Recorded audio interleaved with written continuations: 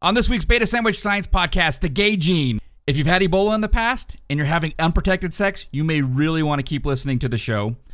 RNAi, what does the I stand for?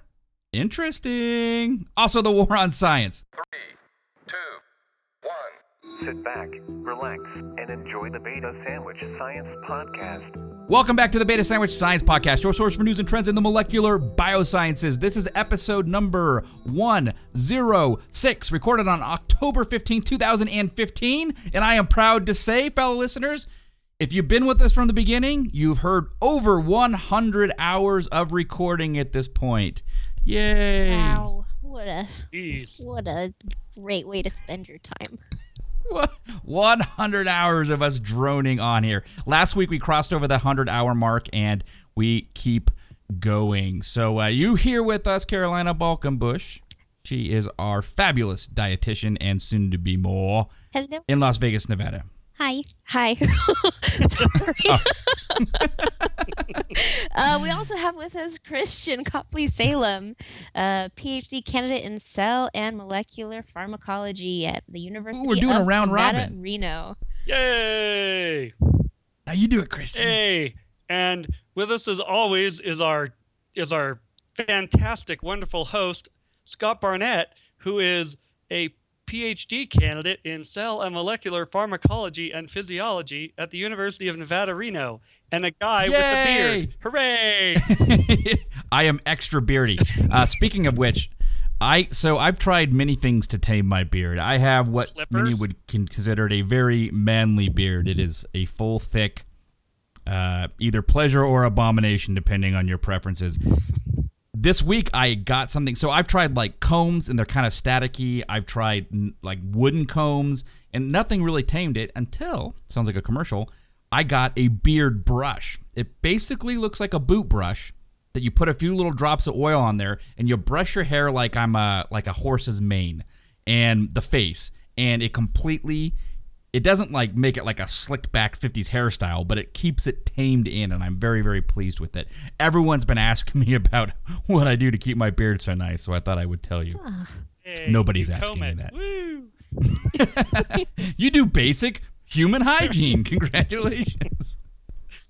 So, do you guys do anything fun this week? I did not crash my laptop. That's a lie. Well, no, this week I didn't. I thought you crashed it with the update. Well, today I tried to update. The last week I wasn't on the show because that day I crashed my boot sector on my laptop trying to make a dual boot with Linux and Windows. And this week I had everything dialed in, and I was super excited with the Linux version Ubuntu 14.04. And today it asked me, would you like to update to 15.04? And I said, why, yes, I would love to do that.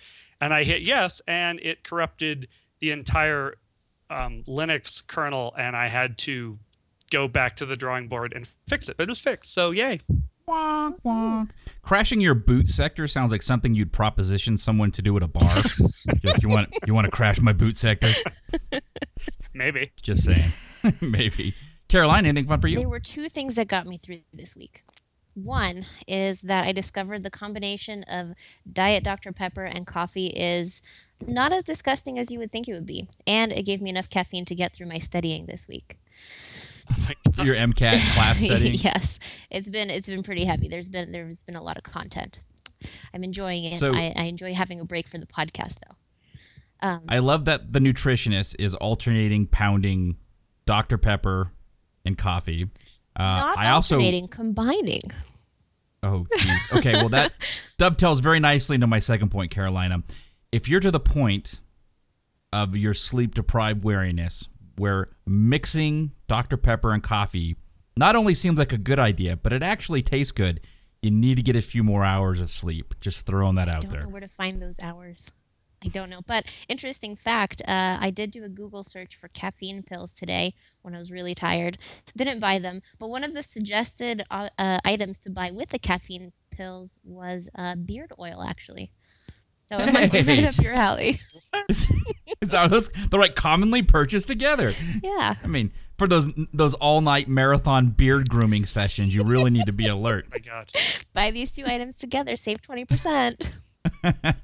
Anyway, the second thing that got me through this week was a very sweet email from one of our listeners, Laura, complete stranger, wonderful, wonderful woman who encouraged me to keep on pushing through these MCAT studies. So thank you so much, Laura. That really made my week. Awesome. Keep on keeping on. Yeah, thank you, Laura. We love emails. Generally, we love the positive ones more, although I don't think I've ever gotten an overtly negative email. It takes a very special kind of person to go out of their way to say something negative about a free podcast.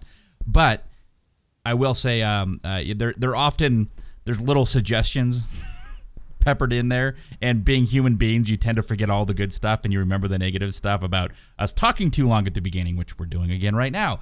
But I don't get to talk. You believe it or not, listeners, I don't get to talk to these people that much during the week. Christian certainly a little bit more than Carolina, but I truly am. We are all catching up on each other's lives during the beginning of this. It's not a nothing thing for us. But anyways, yes, they're peppered. So I forget all the good emails when they're peppered with the stuff. It's talking too long, and a couple people mentioned my tendency to make that noise. Oh, really? Which I've very seen now. Oh yeah, and I'm very conscious of it now, and I'm trying not to do it. But it's a very difficult thing to undo, because I will, when I'm thinking or if I'm in the middle of a thought, I'll go.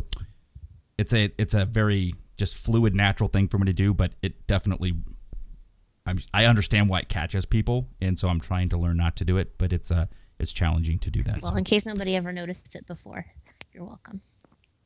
And now you'll hear it every time. To everyone. Of course. So I didn't do anything fun. My iPhone 6S Plus just arrived 2 hours ago, and I've been setting that up. Did you get the rose gold? I did it. I just did it. And again. 2 times. No, the second time was me. Anyway. Gotcha. No, I got the space gray because I'm boring and I like the space gray. And I did get the light leather case, and this is all stuff nobody cares about. Nope. So we do not need to spend a lot of time on it. With that being said, Christian, Scott. I'm trying to remember what happens next. Do you have any idea? No. Yes, you do. I'm being coy. Ha! That's cute. Adorable. Adorable. I think we're going to do Science Blast. Science Blast.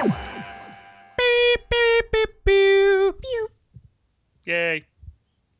If we do it all at the same time, it makes me a little less self-conscious, just That's especially cool. when I completely commit like that. So- I'm just saying. So our lesson here is to not do it at the same time to maximize your self-consciousness. We do specialize in being awkward, so I suppose that's Awesome. hard not to do anyways. I'm a So fan. we have tons to talk about today, lots of fun stuff here. I want to do one really brief thing, and then we're going to have Christian move into his.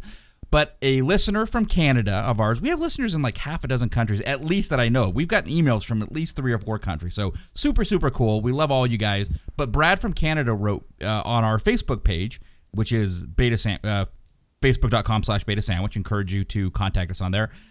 ASAP Science, which is I've always followed ASAP Science. They're really cool. I didn't know they were Canadian. They're a Canadian group of people, and they put out tons of videos about little 3 to 5 minute little animations where they draw on boards and they explain concepts and science, and they just do an absolutely fabulous job.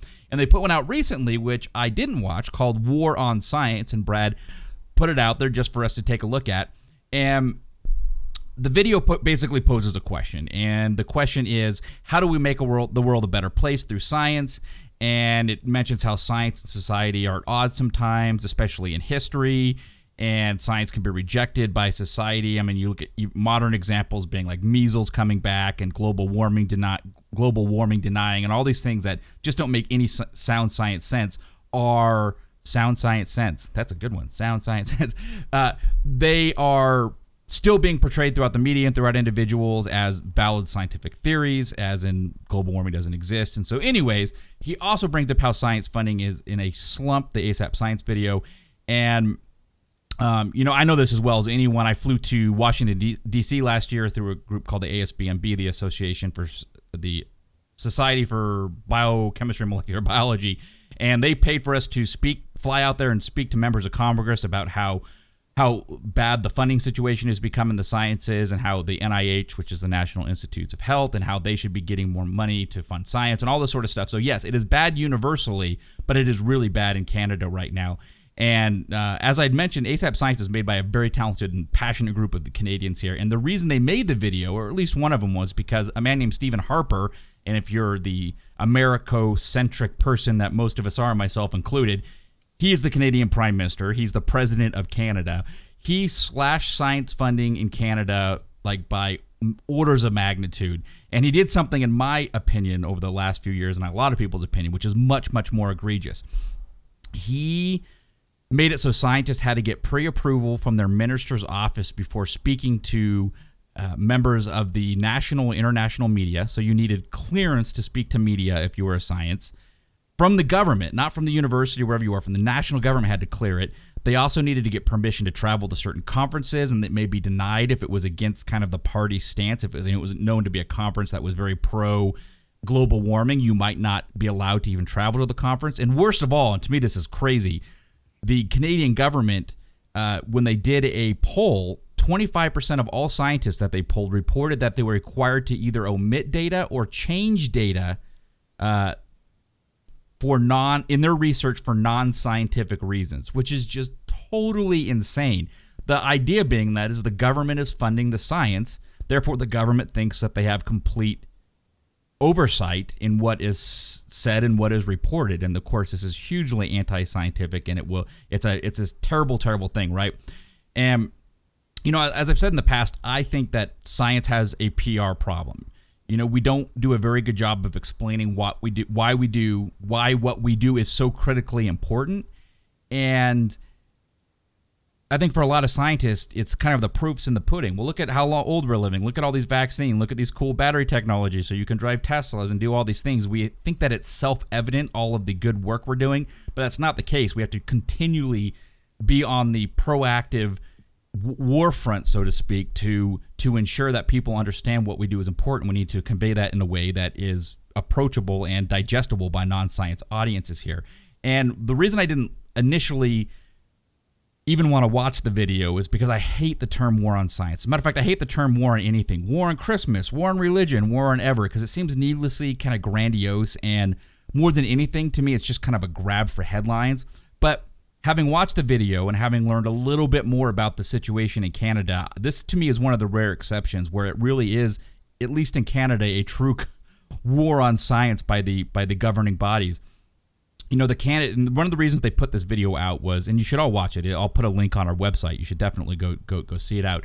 But one of the reasons they just posted this is because the Canadians vote for their next prime minister on October 19th, if that's correct. I'm almost certain it's October 19th, and things need to change up there. So the video was a very good and very important thing, and I'm afraid my concern with the video is that it's largely preaching to the choir. If you're watching ASAP Science, if you're Googling YouTube for videos dealing with science, you're probably already on board and understand the importance of the research. But hopefully some Canadians out there who didn't know how bad it's gotten from a political standpoint will see the video and they'll help get rid of this Harper guy, because he has really, really screwed over the scientific community in Canada, and it needs to change here. So that's pretty much it there. I'll just say that, like, generally speaking, though, you know, I said I don't like the word war on science, and I still don't like it, because I believe that within our society, there's this natural equilibrium that we all need to find, or needs to be found within the society, and science funding requires capitalists who only care about making money, which then feeds the economy and allows science research to go on.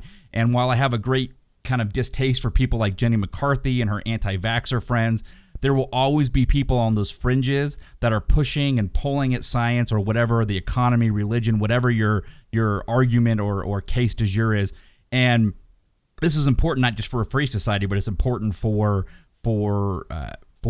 I think the health of a general population, or even the world population. So it's only when that equilibrium gets upset, like it is in Canada right now, where these grassroots efforts like really need to get out there and fix the problem. So generally, I don't mind the fact that there's, in my opinion, crazy people out there trying to mess things up a little bit, because it's all part of that natural equilibrium, the freedom of expression sort of thing. But it does require us to get on board and to really focus on what's important. And when you have this case as it is in Canada right now, we all need to get there, and we all need to help these guys out here. So unfortunately, we can't vote for your prime minister, which I'm sure you guys are all thrilled we can't vote for your prime minister down here in America. But if you're Canadian, do the right thing. That's all I have to say on it.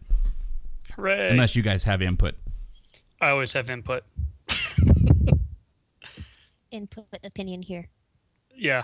No, I agree. I tend to get more into the war on things debate than maybe some people do.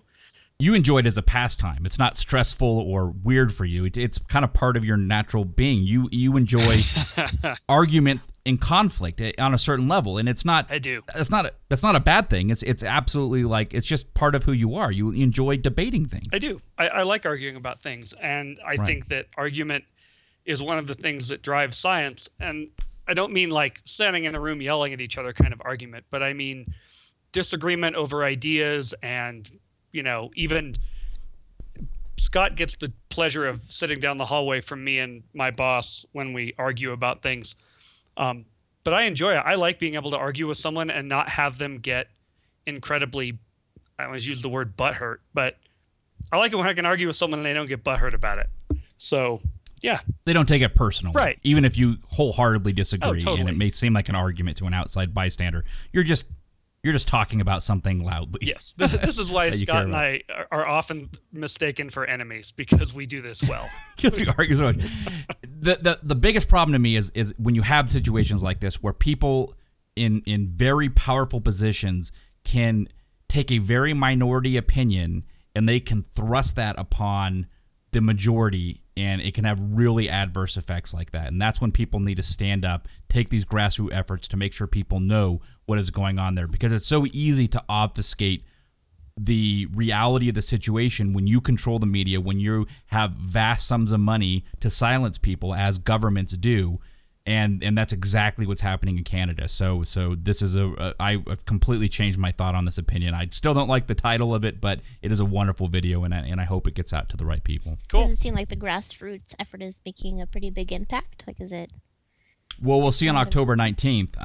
It's if you do a Google search for Harper, Canadian Prime Minister, on the internet, this whole science thing's really been raised to the top. It's kind of floating to the surface, and that's really good because people need to know about it. And hopefully, with that and other things he's done, it will be enough to get someone in there who's more reasonable. So cool. Okay. Yeah. So Christian, how are you gonna segue out of that, friend? I'm going to segue out of that by saying now for something completely different.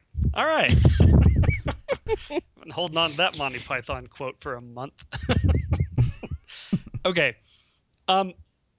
But in all seriousness, I want to talk about RNA in semen, which sounds really odd. But one of the things that has been in our podcast recently, last year probably at this point, is the Ebola thing. And a lot of people were infected. It seems to have been sort of subsiding. It's not as dramatically problematic as it once was, but that doesn't mean it can't come back. And finding ways that Ebola can be spread is sort of high on people's barometers right now. And one of the things that they recently found was that out of a total of 93 participants, 46 of them tested positive for Ebola in their semen after they had survived the disease. Like 9 months or something, right? Well, as the time period goes, the amount of people went down, obviously. 65% of them were 4 to 6 months after the disease. And 26% of them were 9 months, and one participant was 10 months. So And he didn't have any, right, in his system at 10 months? No, 10 months was where it became indeterminate. So, okay. Yeah, you're looking at something that lasted many months. Now, the question is, what does that mean? Because, you have all kinds of things in all kinds of body fluids, and that doesn't necessarily mean that those things are going to get into somebody else. Getting Ebola is not as easy as getting sneezed on, right? It requires physical contact with infected body parts, like internal organs. So once you become infected, let me rephrase that. once you become visibly infected, once you are coughing, vomiting, and so on and so forth, contact with those fluids can cause infection. So until you are obviously sick, it requires contact with internal organs. Well, after you're sick, of course, the virus should be out of your system at a relatively quick pace. But unfortunately, this shows that it's not. And the only way we have of judging whether or not it's infectious is to compare it to the amount of virus that you would find in the blood of an infected person. So the way they do this is with qPCR, and I am not going to go into all of the complicated logarithmic mathematical things that they do to determine what level something is in qPCR. But I'm going to talk about it just in general real quick to give you an idea of how to interpret these results. So when you do qPCR, what you're doing is you're taking a sample and you are copying a particular source of RNA or DNA many times. And eventually, once you've copied it enough, it becomes visible because they use a fluorescent tag on each copy. So simply put, the less copies there are in the initial sample, the longer it takes for the signal to show up because it takes more cycles to replicate it. So you figure every time they cycle it, it doubles. Okay, so if you have one of these transcripts floating around, after one cycle of qPCR, you have two, technically three. Then after that, you have 5 plus 3 is 8. So it's pretty quick. It's almost exponential in the way it increases. But the amount of starting material determines how quickly it reaches that threshold. That value is called the CT, or the cycle threshold. And what that means is that's how many cycles it took for the signal to become visible. Which is directly proportional to how much the original starting material you had. That's not exactly correct. It's the cycle threshold of logarithmic volume, blah, blah, blah. Don't care. The point is, the higher that number, the lower the starting material. Does that make sense? Because it takes more cycles. It took more and more doublings right. to reach that threshold. Right. So a low CT in the 28, 26 range means that there was a sizable portion in the original sample. In the 30 range, it tends to become harder to interpret. And so what this paper reports is that they found this virus with a cycle, a CT value of between 32 and 37. Oh, that's not good. That's not. Most people wouldn't accept that. Well, in terms of the lab work that you and I have done, that would be outside the linear range and would be problematic. This is a slightly different. They're doing this test a little differently, because they have one replicon and it's easy to do, but. Right. And what Christian's saying is that generally, if it takes 37 doublings of that cDNA or RNA or whatever you're looking at to make it really recognizable by the detector through the fluorescence, that's too many to be considered that you can reliably see how much the starting material was. It's what normally around low 30s 30 and beyond that. The cutoff. Yeah, and then anything more than that, because there would be so little starting material, you couldn't reliably say how much there was. But you said that they're able to. This is a special case. What it technically does is it falls out of the linear range for the detector. So if you created a standard curve, it would be this nice linear area, and everything would fall on that curve. Anything above 30 tends to fall off the linear curve. So you can't make a quantitative statement. However, they're not trying to make a quantitative statement. They're making a qualitative statement. Or almost a binary. It's there or it's not, right? And in this case, what they have found is that qPCR results for virus in blood is around, oh God, I just had the number, 37, I'm lying, 35. So if you have virus in the blood and the CT value is higher than 35, you are not infectious. Okay, that's the standard. So the cutoff's 35. Roughly. They all have more than that. Well, so I mean, generally they're not infectious. Okay. In the 2 to 3 month range, they're at 31. So you're looking at about 31 to 34 up to 6 months. Which is interesting, but we're talking about semen. Right. So wouldn't you think that if that's the case that there'd be a whole lot more Ebola going on? Or They think that, and that's why this is a confusing result. But as always, But as you started out, Christian, Ebola is not as easy to get as, say, the flu. You really need right.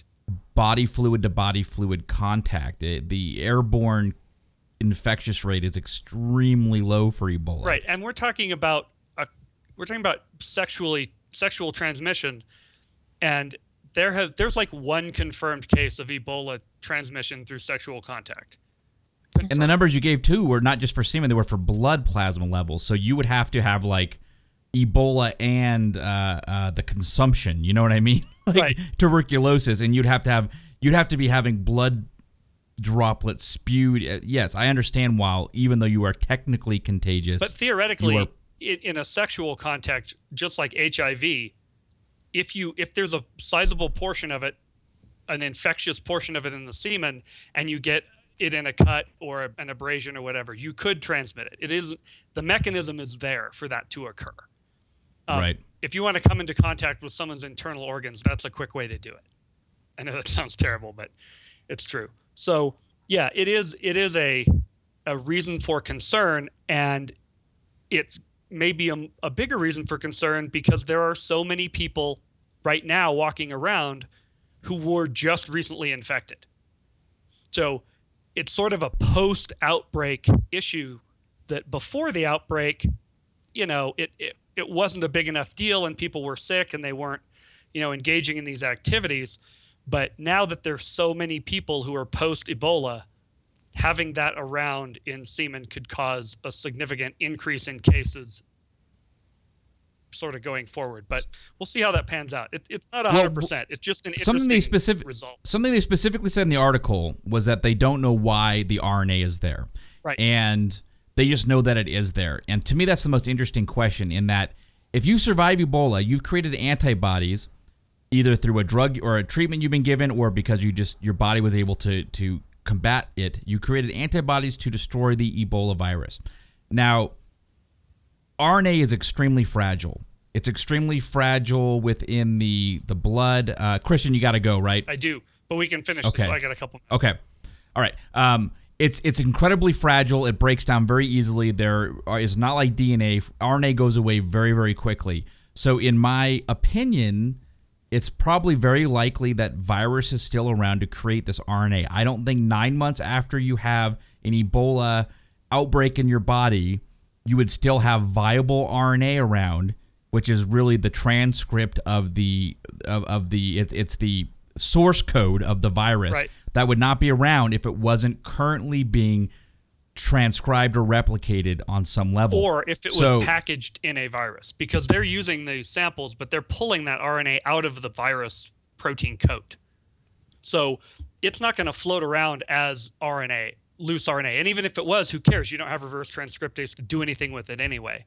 So they're assuming it's coming out of viral protein coats that they're dissolving as part of their process. And they're assuming it represents live virus in the live virus, right? Because there's not a lot of scenarios where live virus would not be involved in this. So to me, that's the interesting question. How does the virus maintain survival or viability in your blood plasma and the semen for that amount of time without having a clinical level of infection or viral infection in the individual?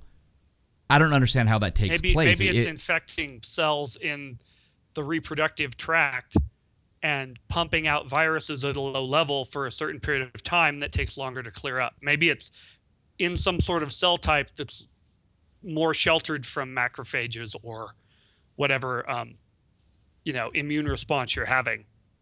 It's an interesting point, and it's a good question. I don't know how you could produce something at such low levels, how your body could suppress the rapid doublings of the RNA or the virus's survival to a point where you have it in your blood, you have it in the semen, but it's not causing deleterious effects for the individual who's infected. Herpes does that too. Herpes. Yeah, but herpes hides. No, but herpes shuts itself down. Once you have an infection, once you beat the infection, your body is still shedding viruses for up to a week. So up to a week, yeah, but we're talking many months, and this virus is not shutting down, because if you were to take a neuronal sample from someone, my understanding is, who has H, or what's the word? What were you just talking about? Herpes. You wouldn't have you wouldn't be able to detect transcript levels of it when you were not within a range of period after the outbreak. And for you to have it 9 months after that, that's a very... 9 months it became undetectable. But it doesn't seem that unrealistic to me, because you can shed viruses for a long time. Yeah. They don't have to actually even be replicating, because there could be a reservoir of viruses in the cells that are being shed. So, I don't know. Maybe. Well, it'll be cool to find out one way or another. Yeah. I'm sure they'll keep digging at this. Awesome. Okay. Well, thanks, Christian. Hey, no problem. Yes, thank you. I'm pretty sure that, I heard that Scott actually doubled Christian's salary to get him off the show and tripled Dell's to not even come onto this show so that he can win the science game himself today. Yes. Everyone, well, screw it. Everyone's salary's doubled. Yeah. Okay. Hey, have fun. I'll see you guys. Bye, whatever Christian. we've agreed upon. Bye. All right. Bye, Christian.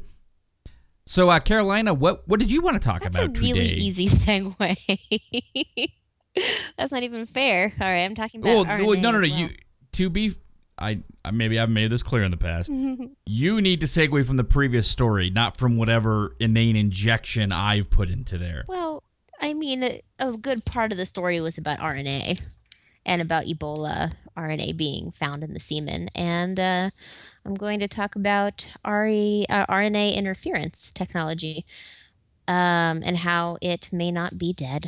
It's kind of interesting. I guess our RNA interference technology was sort of had its peak in 2006. And then interest was sort of lost in it. Most companies that were interested in trying to use this technology to develop therapies gave up on it over the past 5 years. Roche ended its work in 2010, and Novartis and Merck gave up in 2014. But I'm going to give a little bit of background about what RNAi is and why it might still be of use at this point. So RNAi stands for RNA interference, although I like RNA interesting. Sounds pretty good too. And basically, in the body, your body, the central dogma of biology is that you start with DNA and then it gets transcribed into RNA and then from RNA into protein. And in eukaryotic organisms, DNA is double-stranded and RNA is single-stranded generally. And your body will recognize double-stranded RNA as foreign and will typically destroy it. So in this system, if there's a viral infection in the body, your body's able to basically cut up long strands of this RNA into short snips of about 20 nucleotides long of RNA, and takes one strand of it and then it can match it to another portion of RNA, and then that basically marks the messenger RNA for degradation. The messenger RNA is the RNA that ends up ultimately being translated into protein. Generally for degradation. Every once in a blue moon it can make it actually increase expression, but yeah, generally, almost always. Generally, this is my very basic understanding of it. So I don't know if you wanted to add anything to that. Nope, sounds good to me. You have these small RNA segments that bind to messenger RNA. They mark it for degradation. It either gets cut in half or it's unable to be transcribed or translated, excuse me. Right. So it was thought that this could be a really great great way to target specific proteins associated with diseases and basically disable those proteins, degrade them, because you could potentially create a very specific segment of single-stranded RNA that could then bind the mRNA that would code for the protein. And you could basically mark it for destruction, effectively eradicating it. But it's been very difficult to find ways to get that, to get the RNA bits into the cytoplasm of the cell without it being destroyed. And so now there's basically some new hope. There are a few different companies that are coming up with different methods that you could actually overcome the problem of getting the RNA, the siRNA, across cell membranes where they're needed. Okay, the first way is basically that you would encase the RNA in a little fatty capsule that's less than a micron across, and then these capsules could be absorbed by your liver cells, and typically the liver is the target for RNAi therapies. So that's one idea. How realistic do you think that sounds? It's been tried, and in some cases it's been successful, but I have other thoughts, so I will let you continue. Okay. The other method is... As far as the delivery method, that works fine. You put them in liposomes, which are these little fat balls, and then you can target the liposomes to certain tissue types, and then it goes there and it does what it's supposed to do. Yes, that has been used. So would the problem then be once it gets inside of the cell? That is part of it. I'll just say it. My understanding about microRNAs and silencing gene expression, all this stuff, is that microRNAs target a whole bunch of stuff, and we don't always know exactly what they're going to target. It's extremely hard to get the microRNAs to their target organ and stay in their target organ and only be delivered there. And once they do get there, the microRNA rarely has a single target. They're so small, they're like 20 nucleotides long, right, that they can often bind outside of what you're trying to knock down, and they'll have lots and lots of targets, and so it's very hard to get it to the tissue you want and have it to only knock down the translation of the protein that you're trying to knock down. That has been the real hard sell point for this so far. That makes sense. So another method, the second method, would make sense for targeting the siRNA molecules to whatever target organ, typically the liver. And this would be to attach the siRNA molecules to other molecules that are taken up by liver cells. So this is the idea with a treatment that's being tested out for reducing LDL cholesterol. Basically, what they're doing is they're trying to target protein PCSK9, which regulates the production of some receptor molecules on the surface of liver cells. And so basically, when you have more of these receptors, they pull more LDLs from your bloodstream to be destroyed in the liver. So if there's less PCSK9, that means you get more receptors present and then theoretically lower LDL levels. So the siRNA would be, what they would be trying to do is target it for the protein that would degrade these receptors. Okay. Or I'm sorry, that would allow for more receptors. Right. So yeah, does that that makes sound sense. realistic? Yeah, it does in a sense, and you'll find that if you Google siRNAs, miRNAs, all these variants of these small RNA segments that will degrade transcripts, that the biggest problem you have is what I was talking about, which is non-specificity. And if you can get hyper tissue-specific specificity and you have the right type of siRNA, miRNA, then you can have fairly decent results. But that is a big if there. And the other issue is that these RNAs degrade very quickly. They'll often use something called a lock nucleic acid, which is a modified RNA that lasts much longer before it gets degraded by the body. Just like we were talking about in the Ebola, how the RNA, it just very rapidly gets degraded. The ribonucleic acid for RNA is very unstable, and there are tons of of enzymes in the body that will rapidly turn it into non-RNA.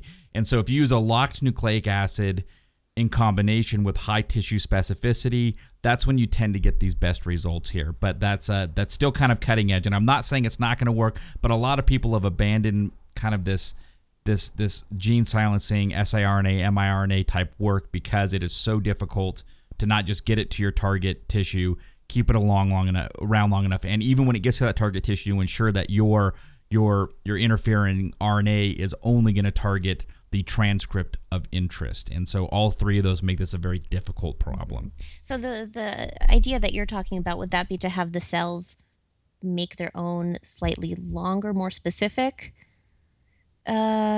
snippets, or? Yeah, well, so that's kind of introducing it from outside the generally body? It's still introducing it. I mean, what you're talking about at that point is gene therapy, where you're actually creating something to enhance the expression of our microRNAs or siRNAs, and that is another level of interest. And I know people are looking at that as well, is to have the cell make their own endogenous siRNAs so that you don't have to introduce it, and it's a problem that will take care of itself at that point. But no, it's all challenging. It's very interesting, and there's still a lot of hope out there for it. But it's when this came online, people thought it was going to be the be all end all and cure everything, and it's proven to be much more challenging than that, and probably not going to fix the world like we hoped it would. So that's why people are a little skeptical about it. Mm-hmm.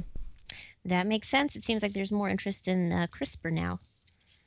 CRISPR is a huge thing right now, yeah. And if we can actually do CRISPR in humans and have it work, that will be a very, very interesting time we live in, yes. So research by itself, CRISPR has been great. We talked about CRISPR in the past. I don't need to go over it now, but it's a very interesting way to knock down or knock out a gene. So yes. Well, that is all I have. I know that these are kind of cool ideas to read about in light of all the stuff I have to study for the MCAT. So it's kind of nice to put it into more of a present day, clinical real life perspective. Yeah, context.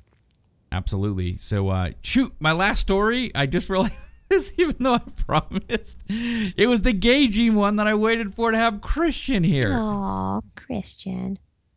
I'm going to hold on to it because I really want, I guess I'm putting way too much weight into this, which is like, well, Christian's gay, therefore he must have a more valid opinion about the gay gene. But more, I just want to have a fun argument with him because he loves to talk about this sort of stuff, and he loves epigenetics, and it will be great. So we'll save the gay gene bit for when Christian gets back. Sounds good. So are we going to play... I do have a question. Are we going to play Beta Sandwich Science History? And does that mean that I'm going to win no matter what? Yes, absolutely. I just want to see how well you do. Well, so I'm not putting an asterisk next to my win. I don't care who says what. No, it's a legitimate win. I'm counting this as a legitimate win. Because you showed up. Okay, you were here. That's right. And you stayed the course. So it's time to play Beta Sandwich Science History. Game. Beta Sandwich Science History. Something, I don't know. Yes. All right, so this is a medicine-themed one. What have you been thinking about? It's like when someone wants to get pregnant, it's all about babies. Oh my gosh, I've been dreaming about this test, and I've been like, I've had lectures in my mind and my sleep, and I'm sure that my mind is like teaching me all the wrong things. So it'll be interesting to see. And it's funny how stressful it is now, and how much of your soul it's sucking away. And in 10 years, when you're a physician and you're out of your residency and you're doing your thing, it will seem like such a small little insignificant blip that you should have never stressed about. But yet, it's impossible not to do, and it's killing you right now. So go team. Yep. All right. So more importantly. So medicine and history. Medicine. Okay. These are the three things you will put in order and tell me the year in which they happened. Okay. Aspirin was developed. Acetylsalicylic acid. C. Is aspirin. From the willow tree. The stethoscope was invented. Oh, okay. Aspirin and the stethoscope. And blood cells were first discovered. Ooh, wow. Okay. Year and the order. Yes, please. Okay, so you were very careful to use the word aspirin, and I'm hoping that's what you meant. Because salicylic acid, which you get from the willow bark and a couple other sources, has been taken for hundreds and hundreds of years. They used to grind up willow bark, and you would drink it as a broth. The problem with it is that even though it contains salicylic acid, which, by the way, is one of the major components of a lot of face washes and stuff, because it's a dehydrant and it helps dry out this oily skin. But anyways, salicylic acid, it gives you a horrible stomach ache. And they say, when they talk about the cure is worse than the disease, if you have a headache and then your headache's cured, but now you have a really bad stomach ache, then nobody wants to take it. So they were able to add an acetyl group to salicylic acid, making acetylsalicylic acid. And that's what we know as aspirin. And that does not affect your stomach. And I know that took some organic chemistry in order to do that. So I'm going to go on the basis of that as being what you actually meant. Yes, very good. Okay, and with that being said, I'm going to start with the stethoscope because it is technologically the least complicated. It is a matter of having a little hole in a membrane and routing that to your ear holes and listening. And to me, that logically would be the first thing to come around. All right, so number 1, the stethoscope. The stethoscope, and I am going to say, I'm going to go back far for this one. I'm going to say 1685. Wonderful. Okay, number 2. Number 2 for me is going to be the red blood cells. Ooh, yes, because we've had microscopes for a while, and red blood cells are fairly easy to discern with the most rudimentary of microscopes, and it would be a very interesting scientific discovery. And I'm going to put that one as 1831. Wonderful. Okay, number 2, blood cells, 1831. The last one being acetylsalicylic acid for the aforementioned regions that it required a certain level of organic chemistry knowledge. And I don't remember reading about it happening really long ago. And I'm going to say 1880 for acetylsalicylic acid as my guess. So very nice. Well, I am very impressed with your explanation of your reasoning, and they're all wrong. no, you were okay. So for acetylsalicylic acid, you were very, very close. Okay. 1899. Ooh, I'll take that. Yes. All right. Felix Hoffman gets credit for that. Thank you, and, Mr. okay, Hoffman. So that is, you're right. That is the most recent, but you got the other 2 switched. Okay. And it's funny because you actually switched them almost exactly to the year. Blood cells were first discovered, visualized in 1670. And the stethoscope was invented in 1826, although I guess you could argue that 1816. That really surprised me with the stethoscope, if I can say it. Do you know the real name for a stethoscope? I know that initially they were just calling it, what did he call it? The doctor that invented it was calling it, hang on, let me look here. Oh, there it is. I had to Google it. Cylinder. Maybe, but the proper name for a stethoscope, and I had to look this up because it's only something doctors and nurses know, is a sphygmomanometer. Sphygmomanometer. Oh, I love it. And I'm sure you'll have to learn that in med school. Yes. Sphygmomanometer. Yeah. But, your reasoning was spot on because this doctor came up with it because he knew that the sound could be amplified through a solid. So he didn't want to put his ear to a woman's chest. And so to try to... just a gentleman? Yes. So I bet all the other doctors after it was discovered are like, what's up, dude? Yeah, why'd you have to do that? I used to spend 45 minutes listening to this 23-year-old's heartbeat, and she was perfectly fine. Yes. I must caress your lower back as I listen to your heart. Well, congrats on your win, Scott. It's my first win. Hold on, let me pull up my special chart here. So on today, I'm putting Scott Barnett as the win, and I've played 2 games, and I've won once, which means that I have a win rate of 50% of my games played. You're still winning at 60%. You played 5 games, and you won 3, but I'm nipping at your heels. Christian's still 0-2. He's played 2 games, and he's won 0. So. Well, that was fun. Thanks for playing. Yeah. Well, suck it, losers. I won. Yeah, you suck it, losers, if you're listening.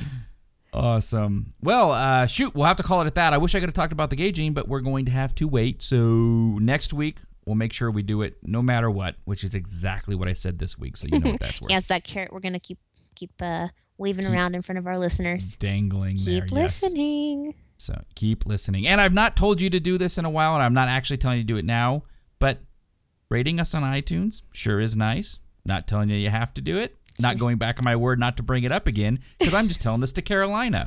Oh, We're having thanks, Carolina, Scott. if you haven't That's a rated nice us yet, you should. You know, I've thought about that too. You thought about how much it means to everyone involved in the podcast. Have you? It is. It really pleases us. Oh, man. So are you going to do the Dell summary for us? No. You're like, not a absolutely chance. Not a chance. All right. Maybe practice that for another week. All right. Well, thanks for listening to the Beta Sandwich Science Podcast, and we will be back next week for another very exciting episode. Thank you for tuning in. Bye. Bye. Do I have to make a fart sound too?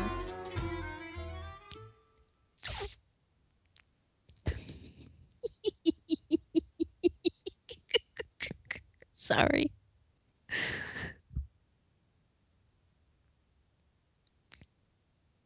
Okay, I'm so okay, good. All right, it's done. Oh, yes, okay. All right, I'm gonna export the audio. I will